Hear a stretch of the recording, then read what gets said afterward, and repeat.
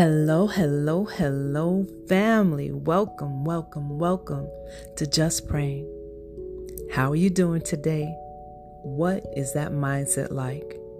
Did you have a phenomenal day, a magnificent day? Was your day just, it's just a day? Either way, did you lean on our Heavenly Father? Did you look for Him today? Did you seek Him out and spend time with Him? To place everything on His throne, the good, the not so good, and the mediocre. Throw it all on Him. He's going to see you through all of it. He's that beacon of light that guides you through all the darkness. He's going to see you through. He's going to give you the guidance that you need, the help that you need, the love that you need, the encouragement that you need. It is all about that mindset, though. You have to be willing to do it. All about that mindset. Even if it's difficult, even if it takes effort, even if it takes effort and you're like, I don't feel like it, do it. It's all about that mindset and all about how you place your thoughts each and every single day. Family, today we're going to talk about watching the company you keep. So the title is Watch the Company You Keep. We've all heard of the saying, birds of a feather flock together. And you've heard of situations where someone has lost their lives or gotten into trouble, not because they were doing something wrong, but because of the company that they kept. The Word of God, family, asks us to be mindful of the company that we keep. Even if they seem like really good people and really great people, we're not sure. We're not sure about the spirits that are walking with them.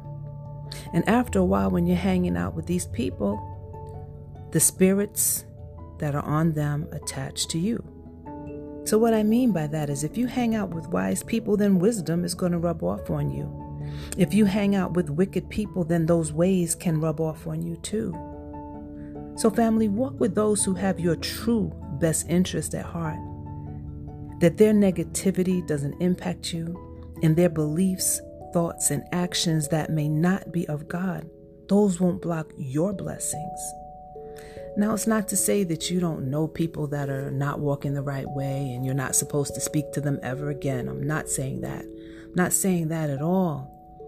Because God tells us to love all. God says it. It's if we're ministering to them, if we're helping them, if we're doing those kinds of things, absolutely. But I'm talking about who you're hanging out with, surrounding yourself with day to day, that constant. Those are your family, your friends, your inner circle. Be careful of the people that you hang with, the company that you keep. They may not have your best interest at heart. They may not understand the things that they do have an impact on their own lives, let alone your own life. Father God tells us not to be misled, that bad company corrupts good character. And that's 1 Corinthians chapter 15, 33. Try to surround yourselves, family, with those who nourish your mind and your spirit, that keep you on your track for a righteous walk with God. Hang with those people whose habits you don't mind picking up and who will help you along your Christ journey. We're going to pray about that. And as I pray for you and with you, family, I ask that you pray for me. So sit back, relax, get comfortable, and let's spend some time with the divine. Blessed is the man who walks not in the counsel of the ungodly, nor stands in the path of the sinners, nor sits in the seat of the scornful, but his delight is in the law of the Lord, and in his law he meditates day and night. Father God, we thank you for this word from your holy book. We know, Father God, that your wish for us is not to be denied people and situations and places that bring us joy. But Father God, we know that you merely ask us to surround ourselves with those who will keep us on track towards you. That love you have for us, Father God, is so amazing. And you so love us that you instruct us how to be with you in salvation. You teach us to love all, but you also caution us not to be with those who focus on things of the world, the lust of eyes and flesh, and pride of life. You say this, O God, because it is not of you. The world passeth away, and the lust thereof. But when we do your will, we will abide forever. Father God, in the mighty name of Jesus, we ask you to give us discernment of spirits of those whose character doesn't align with you. As it may be difficult for us, Father God, to see through their false ways.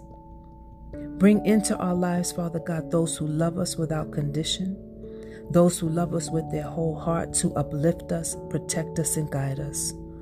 All those people who are living a Christ-led life.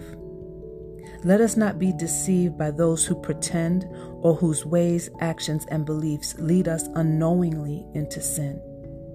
We expect the obvious, O God.